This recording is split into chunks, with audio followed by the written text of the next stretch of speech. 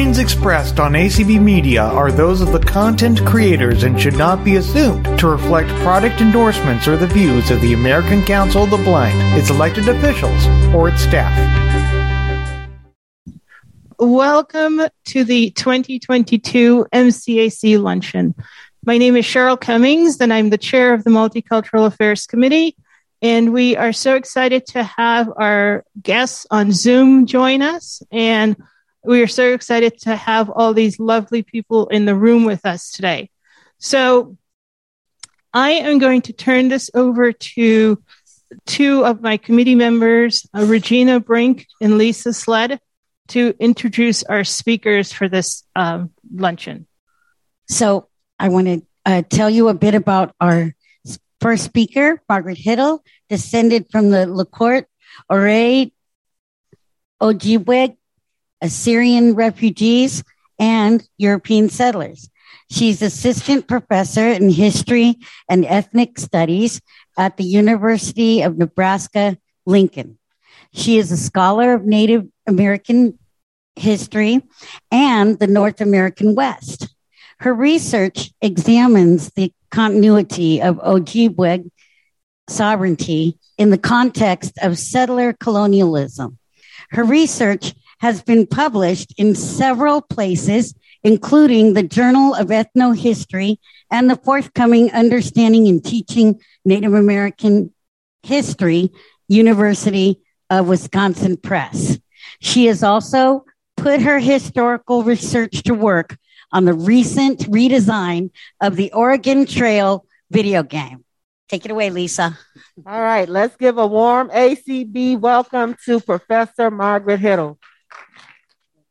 Thank you. I was asked to help give you all a historical overview of Native American life and community in the Nebraska area.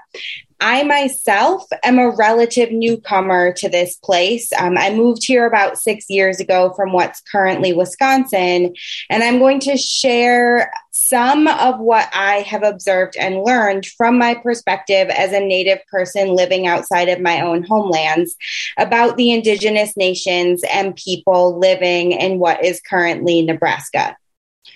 There is one theme that stands out to me with particular clarity, and it's this: Indigenous survival and resilience in the face of more than 150 years of attempts to displace, erase, and replace the Native people who call this place home. So the land that we currently call Nebraska has always been and will continue to be an Indigenous homeland.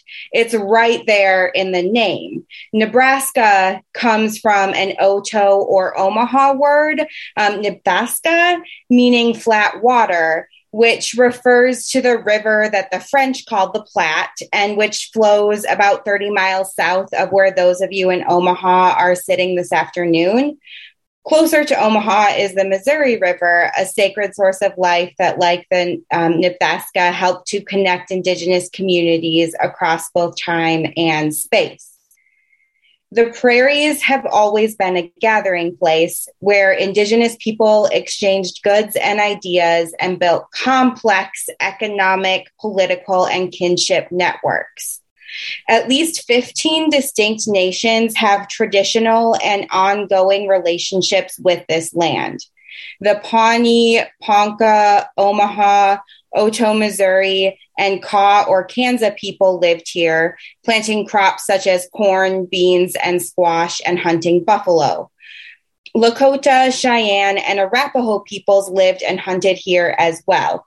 The salt marshes along Salt Creek, which is better known today for the recreational trails that follow its path through the capital city of Lincoln, brought Indigenous people to the area for trade and ceremonial purposes. Generations of Indigenous families buried their dead beneath the grass. As a Ponca leader named Standing Bear stated in 1876 while fighting against the forced removal of his people, quote, "This land is ours. We have never sold it. We have our houses and our homes here. Our parents and some of our children are buried here. Here we wish to live and die," end quote. more recently dislocated from their homes by colonial violence, the Sac and Fox, the Dakota, the Ho-Chunk or Winnebago, and the Iowa people rebuilt their communities on the land that is currently Nebraska. Learning about the Native history in Nebraska, or anywhere else in the United States for that matter, means learning about the harm done to Native nations and individuals in the name of American so-called progress. Not only in the past, but this also ripples through to the present. I want to use a story of one of the best known Native people in Nebraska. One of the best known Native people who found themselves in the place now called Nebraska is Standing Bear, who I mentioned earlier. Standing Bear was a Ponca leader who, along with his wife, Zazette Primo, and other leaders, helped his people navigate and survive the U.S. invasion. At a time when the official policy in the United States was to forcibly clear the prairies of Native people to make room for the U.S., or more specifically, white settlement, the Ponca people refused to leave their houses and homes. Most of us have probably heard about the Trail of Tears and Cherokee people's experiences with removal, but I don't think many of us learn that similar stories were repeated from New York to New Mexico and everywhere in between, including Nebraska. In the 1860s, the United States had promised the lands it claimed on the prairies to its citizens through measures such as the Homestead Act, which gave quote unquote free land to people who settled in what were undeniably still Native people's farms and hunting grounds. Not to mention, this nation's public state school system was funded by selling off the lands of indigenous people such as the Ponca, Lakota, and Omaha, either through outright theft or by compensating Native people less than $400,000 in total for the 10.7 million collective acres that were sold out from under them. This is the context in which Ponca families were forced from their lands to make room for Nebraska and the rest of the United States. Despite Standing Bear and other Ponca leaders' absolute refusal to leave, and despite treaties that protected their right to remain in their homelands, the federal government forced the Ponca people on what amounted to basically a death march, with bayonets at their back and the hot summer sun beating down on them. If you have gone outside at all yesterday in particular, you know how hot it can get on the prairies. So they marched through what is currently Nebraska, Kansas, and Oklahoma in 1877. And the United States grossly mishandled Ponca removal. At least a third of the tribe died along the march and in their first years on their new reservation in Indian Territory, now Oklahoma. And the survivors were left undernourished, sick, and full of grief. One of the casualties was the 16-year-old son of Zazette and Standing Bear. The story goes that the boy's last wish was to be buried in the same lands as his ancestors. And so Standing Bear, Zazette, and several dozen other Ponca men, women, and children carried him home. They walked back home hundreds of miles to bury the boy. When they reached the Omaha reservation, the Omaha people had not been forcibly removed from Nebraska. They were living in the same place that they had always lived, and they welcomed the Ponca refugees onto their reservation. When they got there, the U.S. Army arrested and incarcerated Standing Bear's group. Now, there were enough non-Native people who recognized the cruelty of U.S. violence against Native people. And I'll pause quickly to say, never let someone dismiss this kind of brutality as just the way it was, or part of that moment in time. There were always people, Native, Black, white, who contested injustice at the time it was going on. And that's very true of Indian removal as well. And so to make a very long and complicated story short, the Ponca, represented by Standing Bear himself, found a non-native lawyer and a sympathetic newspaper editor who helped them take their case to federal court and defend the Ponca using the 14th Amendment, which had recently been ratified and added to the United States Constitution. The government tried to argue that Standing Bear and other Native people were not, quote unquote, persons legally under the meaning of the law. But the United States District Court ultimately did rule in favor of Standing Bear, and they held basically that he and his band were actually people, persons, legal persons under the meaning of the law. And they were entitled to break their tribal connections, which he argued they had done by leaving the reservation in Oklahoma, and were free to, as he put it, enjoy the rights of any other person in the land. So they were allowed to remain in Nebraska. Now, in Nebraska, you will hear this as a story of the triumph of U.S. justice, a moment of shining equality where, the U.S. got it right. And it certainly is a pretty stunning example of Indigenous resistance and resilience and the power of allies to push back against the status quo. But that's only part of the story. In order to be people under the law, Native people like Standing Bear had to renounce or kind of give up their tribal citizenship. Standing Bear's case, very significantly, did not get the Ponca their homeland back. It didn't end the forced removal of the Ponca or other Native nations in Nebraska. Another part of the story that often gets glossed over when it's told in pop culture in Nebraska is the role of the Omaha people in supporting their Ponca neighbors, including the work of a woman named Suzette LaFlesche Tibbles, who was the daughter of an Omaha leader who served as a translator at Standing Bear's trial. She used her education, which the United States might have hoped would make her less Indian, to defend Indigenous rights. The Standing Bear example is not the end of a story in which justice and equality were achieved, but it's, I would say, one key moment in a longer fight for Indigenous integrity, autonomy, and basic human rights. In the past few years, Nebraska Native leaders have fundraised to put a statue of Standing Bear in the U.S. Capitol, and there is at least one scholarship for Indigenous college students in Standing Bear's name. So his legacy lives on to this day. And that's why the Standing Bear story is an example that I like to use to help people understand both the history and the present of Indigenous communities in Nebraska. It shows how Indigenous people have worked together to protect their homes and families.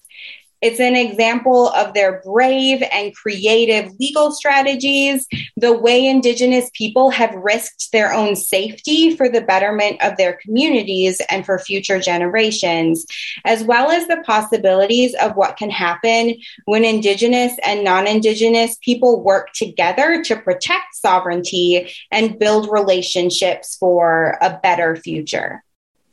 And that's the story of Native people in Nebraska. Despite the ongoing efforts to displace and even erase them from this place, their homeland, Indigenous people remain.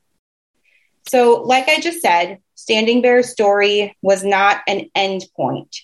Forced removal continued, and even those nations who managed to secure land bases in Nebraska faced continued dispossession. U.S. policy in general shifted from removal to assimilation, or the effort to, quote, kill the Indian, save the man, as Colonel Richard Henry Platt Pratt infamously said while removing Native children from their parents and sending them to overcrowded, unsanitary schools, to use the term school very generously. Boarding schools, which were really sites of forced re-education and labor for Native children who were punished for speaking their language and made to do the work to keep the schools running, and this has become very clear in recent federal government investigations. These children often died from the lack of care that they received at these schools.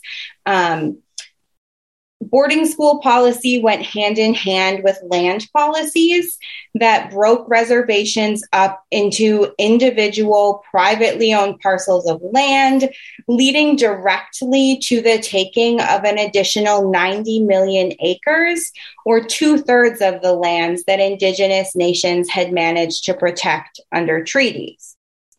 On the plains, some of these so-called schools continued into the 1960s. So it's very much a recent, it's not the past, right? The distant past. It's very much a part of our present.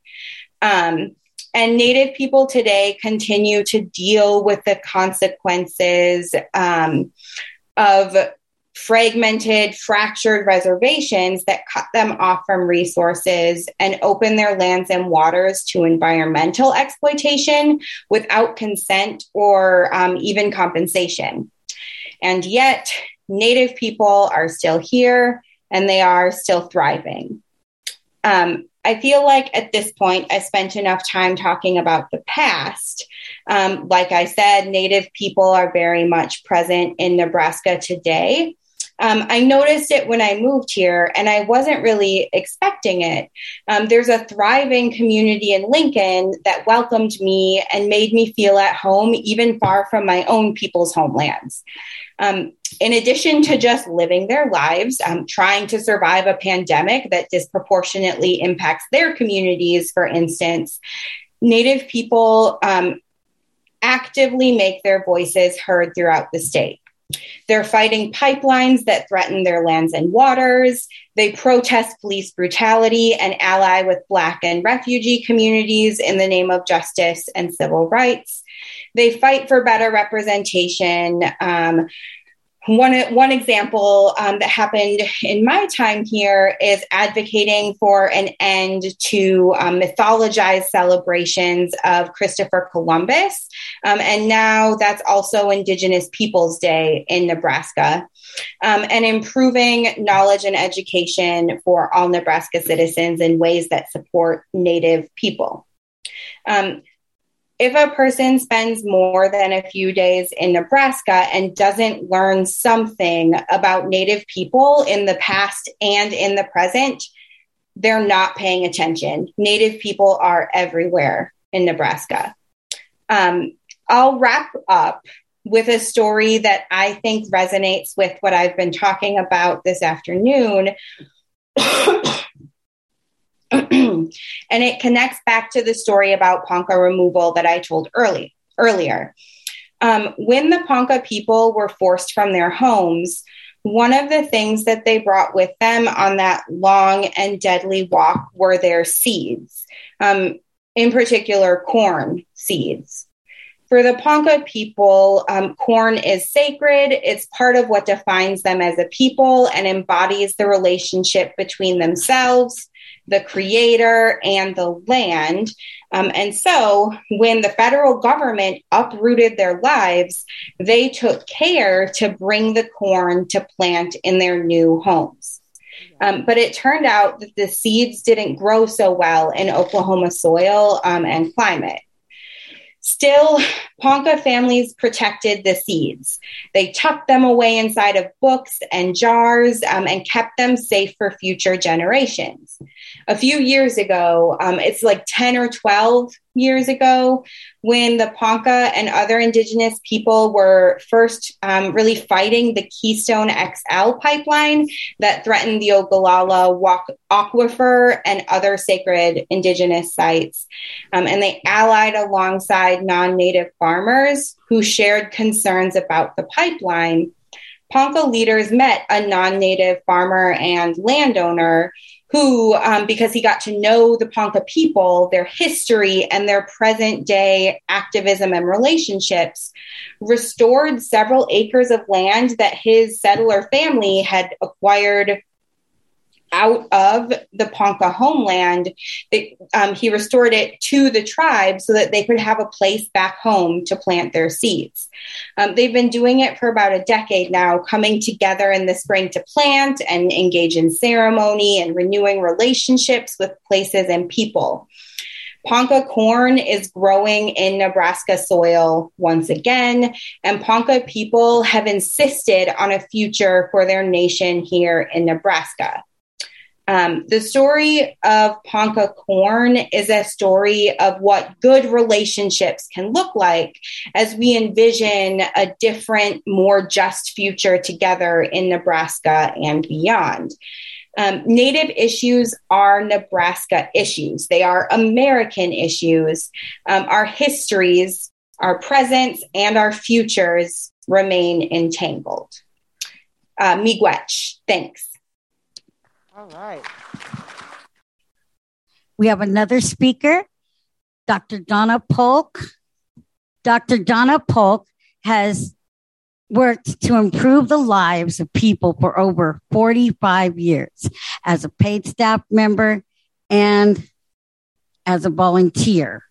Beginning in 1985, she directed the Counseling Center at the Lincoln Indian Center, developing the Nebraska Department of the military's first employment assistance program, and was awarded a commendation medal from them. In 1991, Dr. Polk became the CEO of the Nebraska Urban Indian Health Coalition, which is NUIHC, serving Omaha, Lincoln, and Sioux City, Iowa, and delivering behavioral health, affordable and transitional housing, primary care, Tired Moccasins Elders, Project Beacon, and transportation services. While supervising university interns, she achieved her proudest accomplishment, establishing the Eagle Heights Campus Affordable Housing and Services in Southern Omaha. In 1999, she received her doctorate with a dissertation called Games Outdoor, and it's a study of the cultural beliefs of advanced practice nurses. Most recently, she serves on several community-based healthcare organizations, boards of directors, and advisory boards. All right. Okay. Dr. Donna Polk has been very busy, so let's give her a very, very, very warm ACB welcome. Dr. Donna Polk. Thank you so much. And I just want to say what an honor it is to be here today. First of all, I want to acknowledge that we are on the land of the Omaha people who arrived in what they named Nebraska in around 1700s. Professor Huddle did an excellent presentation giving you a background of Native people on this land. And I tell you, it is sometimes stressful when I'm invited to participate in gatherings like this and people come to this city and leave it without understanding how it was even named. The Omaha people named this city. And so I hope as you go back to your land that you have a deep appreciation for the people who may have settled there regardless of their race or ethnicity. As I said, I am very honored to be here. I love to talk about what I do. I've been there 30 years. I appreciate those of us who have had the opportunity to engage in work that is so fulfilling.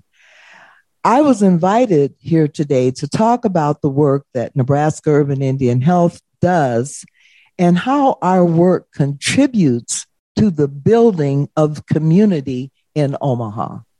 It is so important for us to always appreciate that if we are part of a community, and we all are, that if we have people who are not prospering, who are not healthy, who feel that they are not appreciated, it affects everyone in that community and sometime outside of the community. So that is why we have a mission to do the work that we do. Starting with some background, in case you're not familiar with the coalition, we were incorporated in 1986 by visionary leaders who saw a need to provide culturally competent services in an effort to elevate the health status of urban people. Professor Huddle talked about relocation, and I just want to say, re-emphasizing some of her words, that in the mid-70s, the government really had another relocation project which moved Native people from east to west. And as they were moved from places like New York, Boston, Baltimore, to faraway places like Chicago, Minneapolis, San Francisco, Los Angeles, the Indian Health Service realized that they were really not accessing health care. So leaders like those leaders in Lincoln and Omaha and Sioux City organized around the issue of health and increasing access. So they formed a 501c3 nonprofit governing a group of people, very small group of people, who were inspired to try to address what those needs were at the time. And believe me, they really have not changed. Through conversation, we didn't call them focus groups back in the 80s and early 90s, but in conversations with members of the community, they said, what is it that you really need in order to prosper and to be a productive member of the community? And the responses focused on access. And I'm sure you can relate to what I'm saying when I say, if you have a clinic right across the street, but you can't cross that street to get to it, that's lack of access. And then once you get to the clinic, there's no one there who understands your suffering, and maybe you don't understand what it is, then that's also an access issue. The other issue regarding access, and I forgot to mention, of course, transportation, but I just wanted to emphasize it can be right across the street from where you live, and that still can be an access issue. But the other thing that there was a lot of conversation about was drugs and alcohol. Back in the 80s, in the Native communities, alcohol was the most prevalently abused substance. Now it's methamphetamines and fentanyl. But they said, where can we go to get help? And a lot of times it was the elders in the community who saw something in the young people that they themselves may have experienced when they were young, and they certainly did not want it to continue. The other thing that they mentioned was programs for senior citizens and youth. There was nothing for people who were at home. Often they were at home caring for young relatives. There was nothing for them to do. And then finally, they wanted support for cultural activities, because I'm sure no matter what your race or ethnicity is, you have different cultural activities that are important to you and your family members. So when I was hired 30 years ago, there was still those needs that the community had identified. So I set about trying to figure out what could I do with very little money and not a lot of experience working in this area. So one of the things I started doing was utilizing some of my education, which again said, you don't plan for people, you plan with people. That is so, that is so important. So even if you aren't as successful as you'd like to be, usually your constituents will applaud you for even trying. But I know people with the very best of intentions who will start down a path that does not lead to meeting the needs of the people that they serve. And I think we're very fortunate to be looked upon as servant leaders. So again, with our mission being to elevate the health status of urban Indians and other underserved populations, we have set about to address health disparities through programming, education, collaboration, advocacy, and health service delivery. And because we have never had sufficient funding to do the things that our constituents identified and that we feel would really benefit the entire community, we have learned to collaborate. And I can give you some examples of very successful collaboration. Shortly after I was hired I lived in Lincoln, I was appointed to the Board of Health. And I really didn't understand why that was so important until I realized I was the first person of color to be appointed. And I learned a lot during the 9 years that I served about the importance of public health, that the role of health departments is to assess and assure, to assess the health status of the community and assure the community members that they're going to do something to address whatever issue it is. It was COVID-19, which is somewhat under control. Now it's monkeypox and fentanyl. And it saddens me that there are people in the community who have no understanding of the issues that I just mentioned, monkeypox and fentanyl. But it's an example of a need to make sure that no matter who the community members are, we must reach out to them to say, have you heard about this?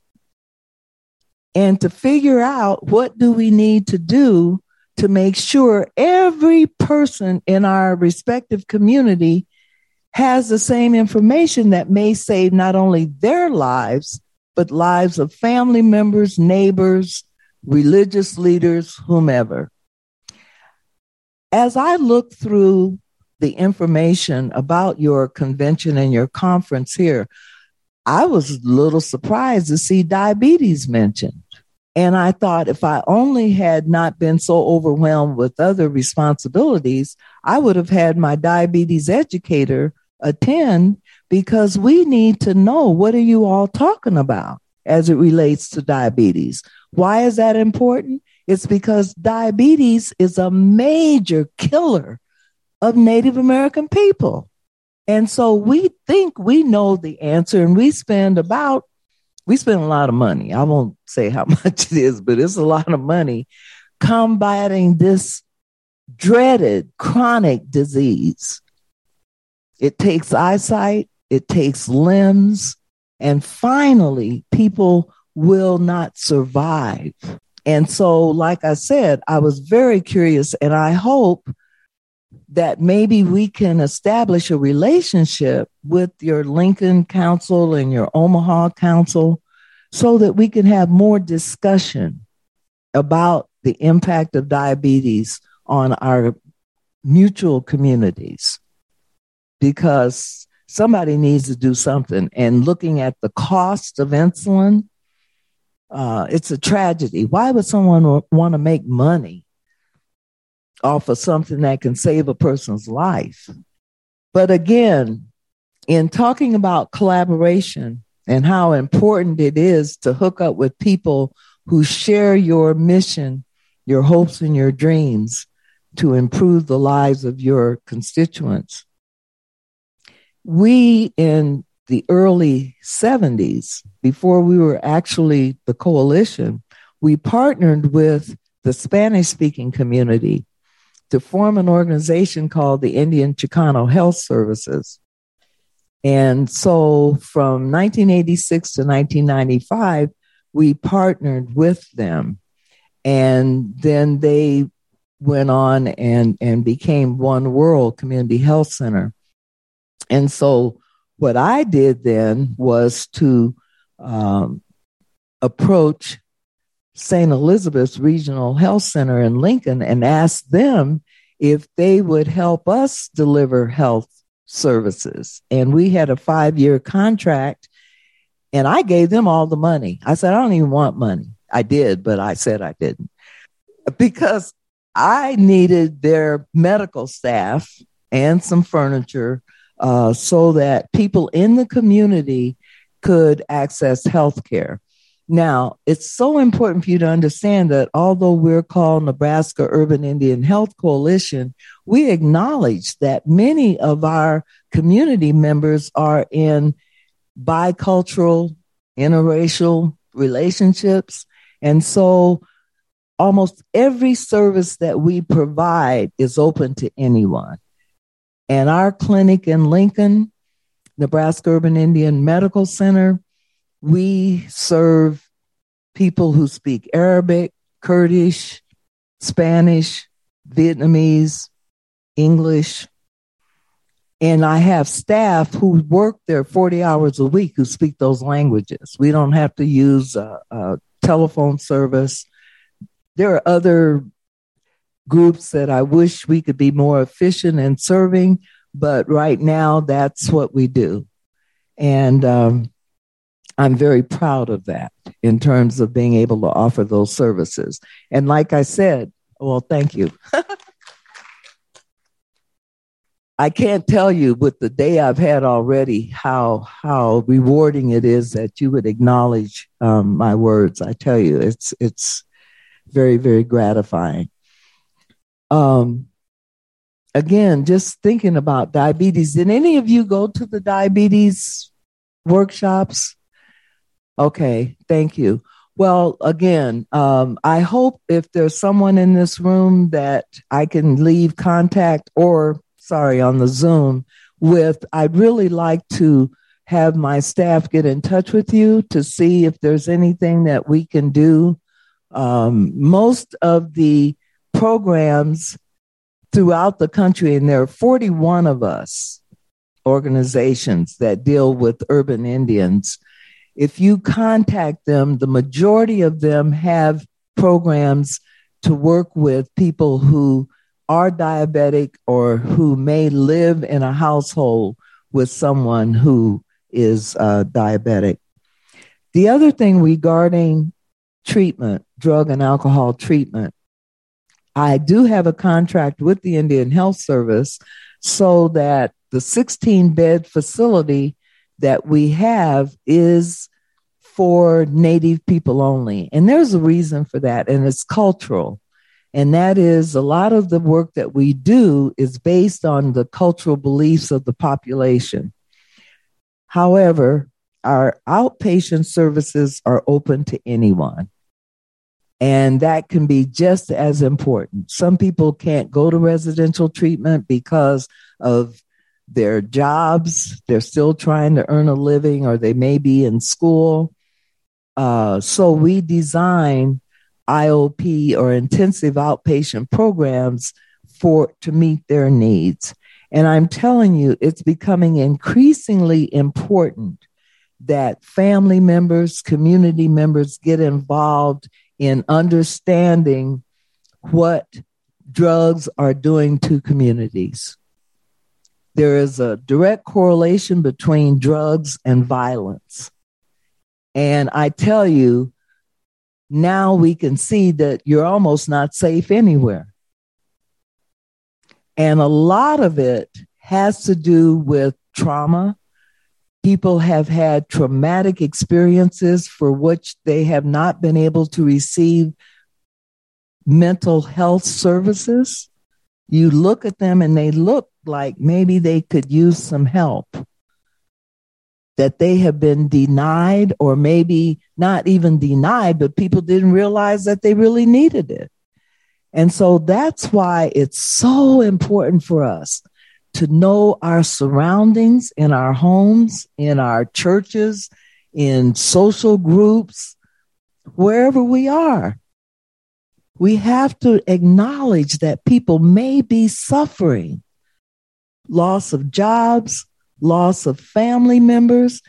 It's going to take a couple of years for people to really understand what COVID has done to their communities.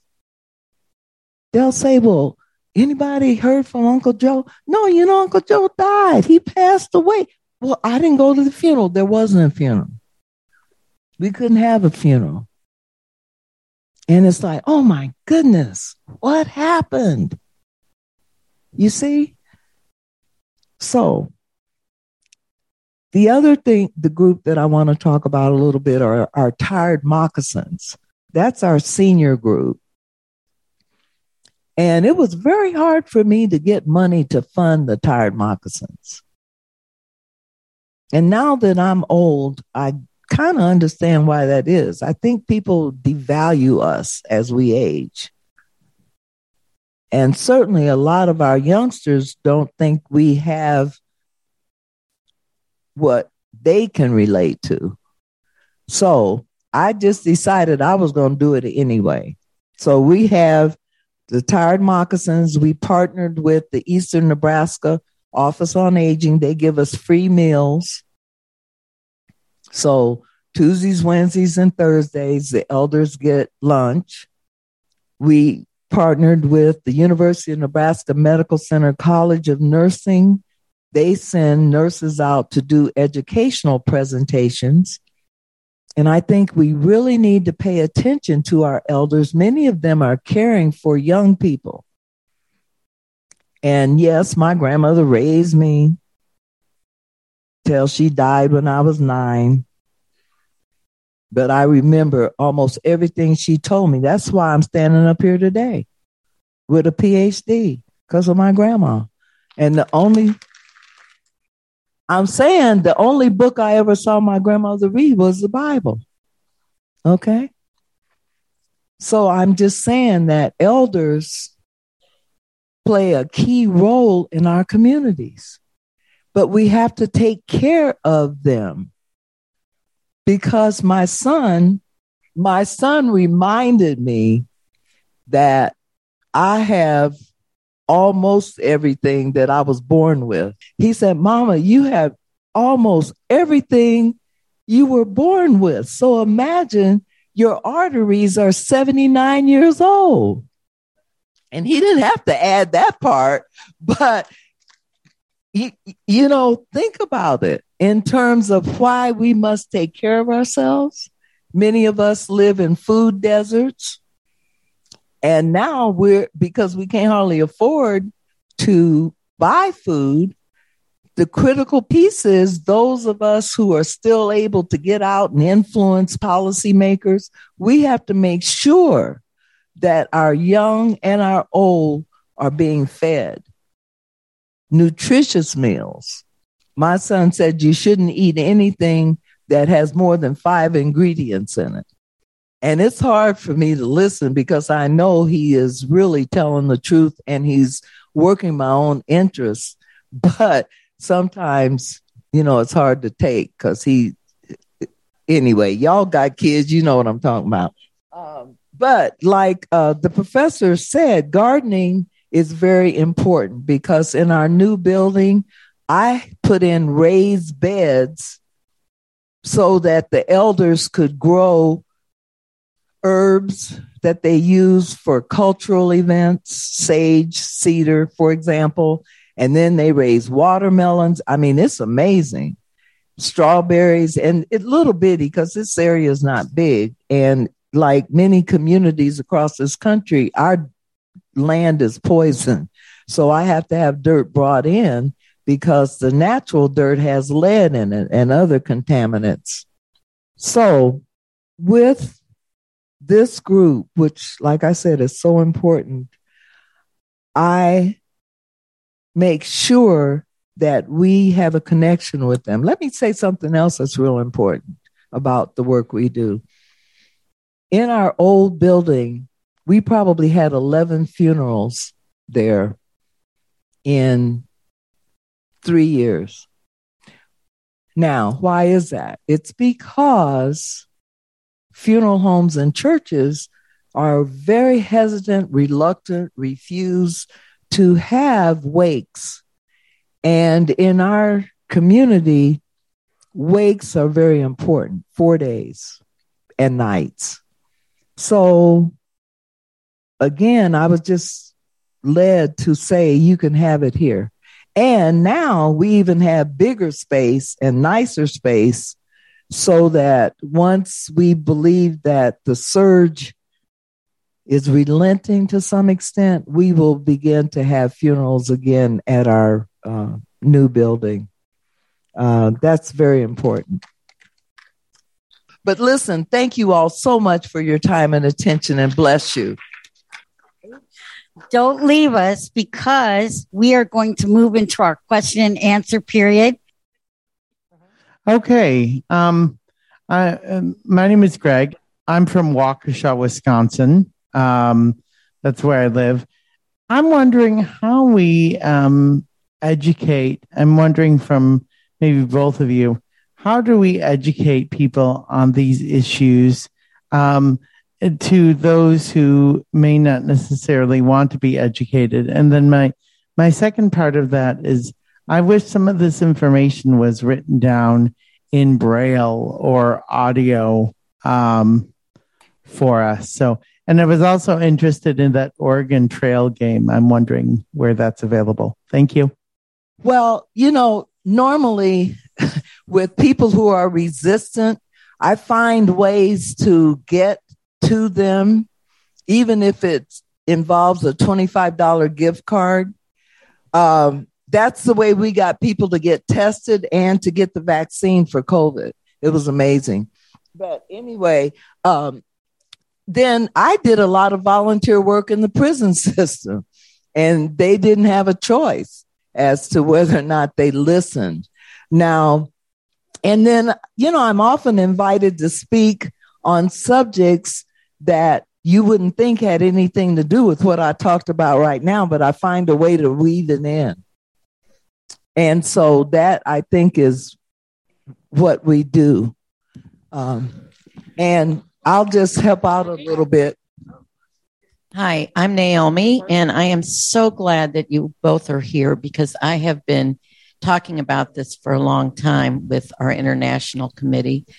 And I wanted to know how people on the reservations or in rural areas with disabilities happen to get services. I know that, there are a lot of people that are losing their vision and, and of course, other disabilities. So can anyone answer that question for me? I can answer it, and then Professor Huddle might also want to respond. Tribes are like little nations, and I shouldn't say little nations, but some of them are small.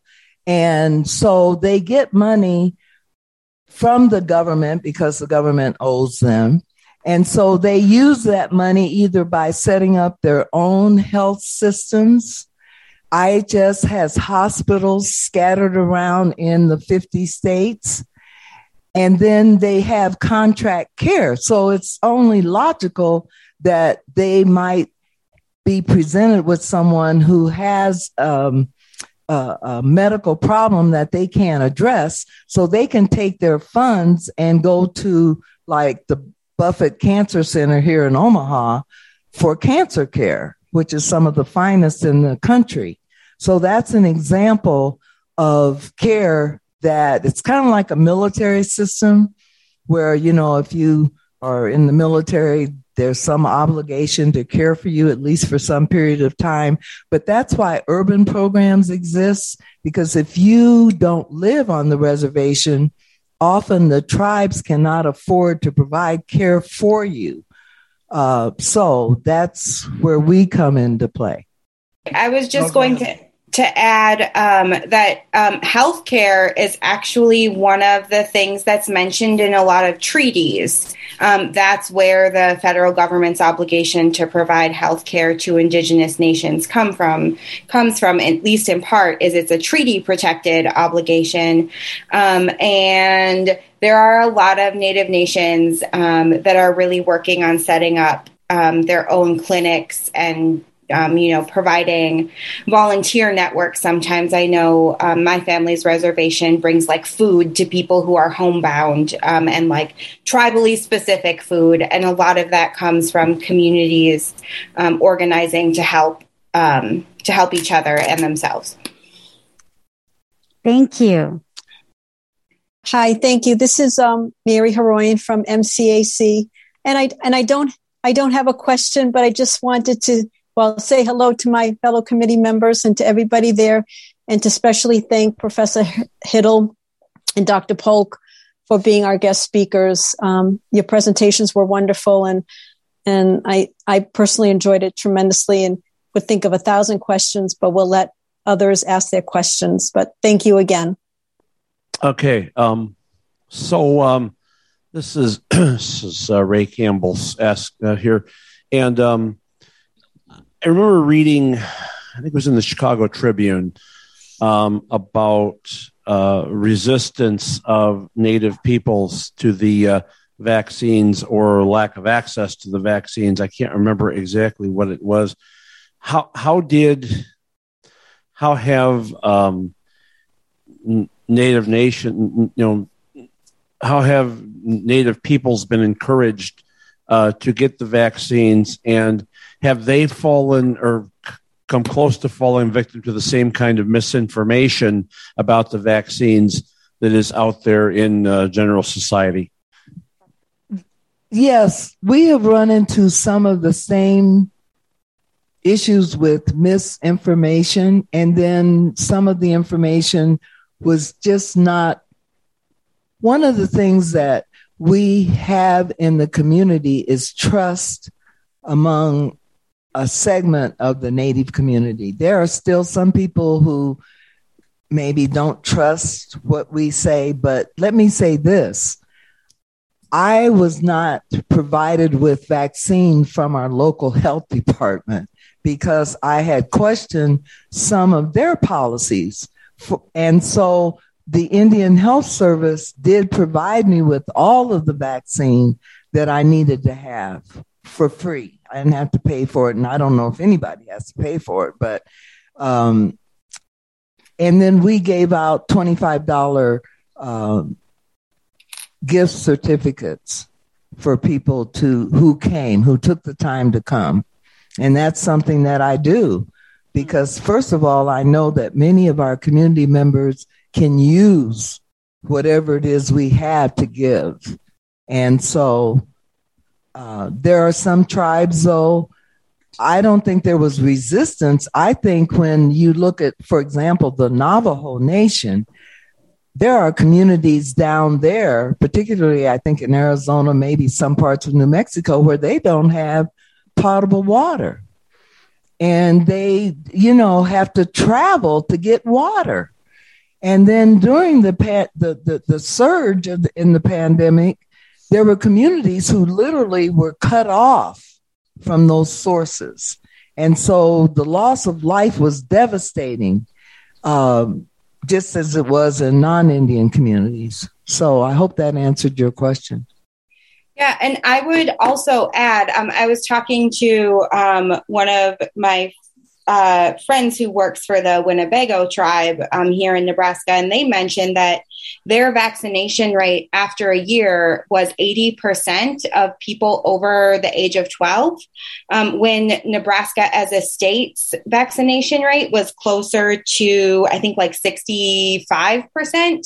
And repeatedly, Native people's vaccination rates are higher than other communities. And what my friend who works at Winnebago said is where they had success is where they drew on, where they basically culturally translated vaccine information to the community.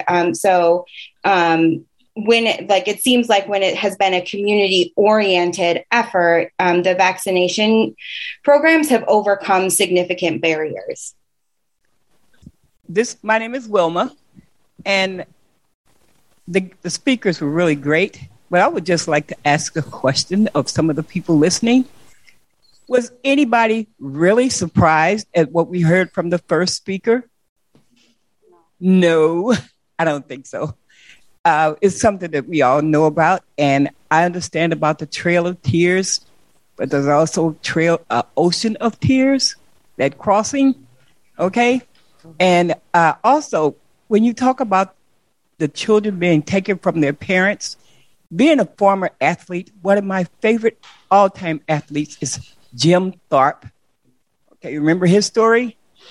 And then there's Jackie Robinson, and there's the 1968 Olympics. And I haven't heard anything about Bob Gibson, who's from Nebraska. St. Louis, great pitcher for the Cardinals. Come on now. Miss, can I just respond to that, please? I wrote a book about Black men and women of Nebraska, and Bob Gibson was featured in my book.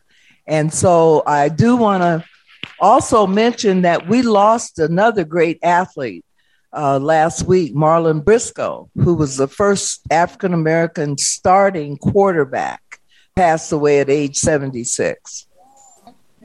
Yes, Mary Lynn from Ohio. I have a question. If I heard you right, you mentioned that the rate of diabetes among Native Americans was very, very high. Is that significantly higher than the general population? And if so, why? You know, and I can only speak to what we see in our clinic, which would mean that it is high. And we look at things such as diet and lack of exercise. And I think, and Professor Huddle might be able to speak to this, I think moving people away from their land where they may have had a different diet and subjecting them to preservative foods and sugar and food that's high in content that's destructive to the body could be the cause. I'm not a medical doctor, but in what I read, it seems to focus on diet and lack of exercise. Hi, this is Treva, and I would just like to know if there is a way that we can get in touch with either of the speakers or your website or any type of information that we can continue to use. How would we get that information from either of you or both of you? Thank you. I just want to say that this conference is one of the best organized that I know of in all my years of doing presentations. And so I am sure that Cheryl here can refer you to our website and my personal email. So you're welcome, my cell phone number. You're welcome to all of that. And I would be just gratified if you would contact me so we can talk about whatever it is you want to talk about. Dr. Hiddle? Yes, I second what Dr. Polk said.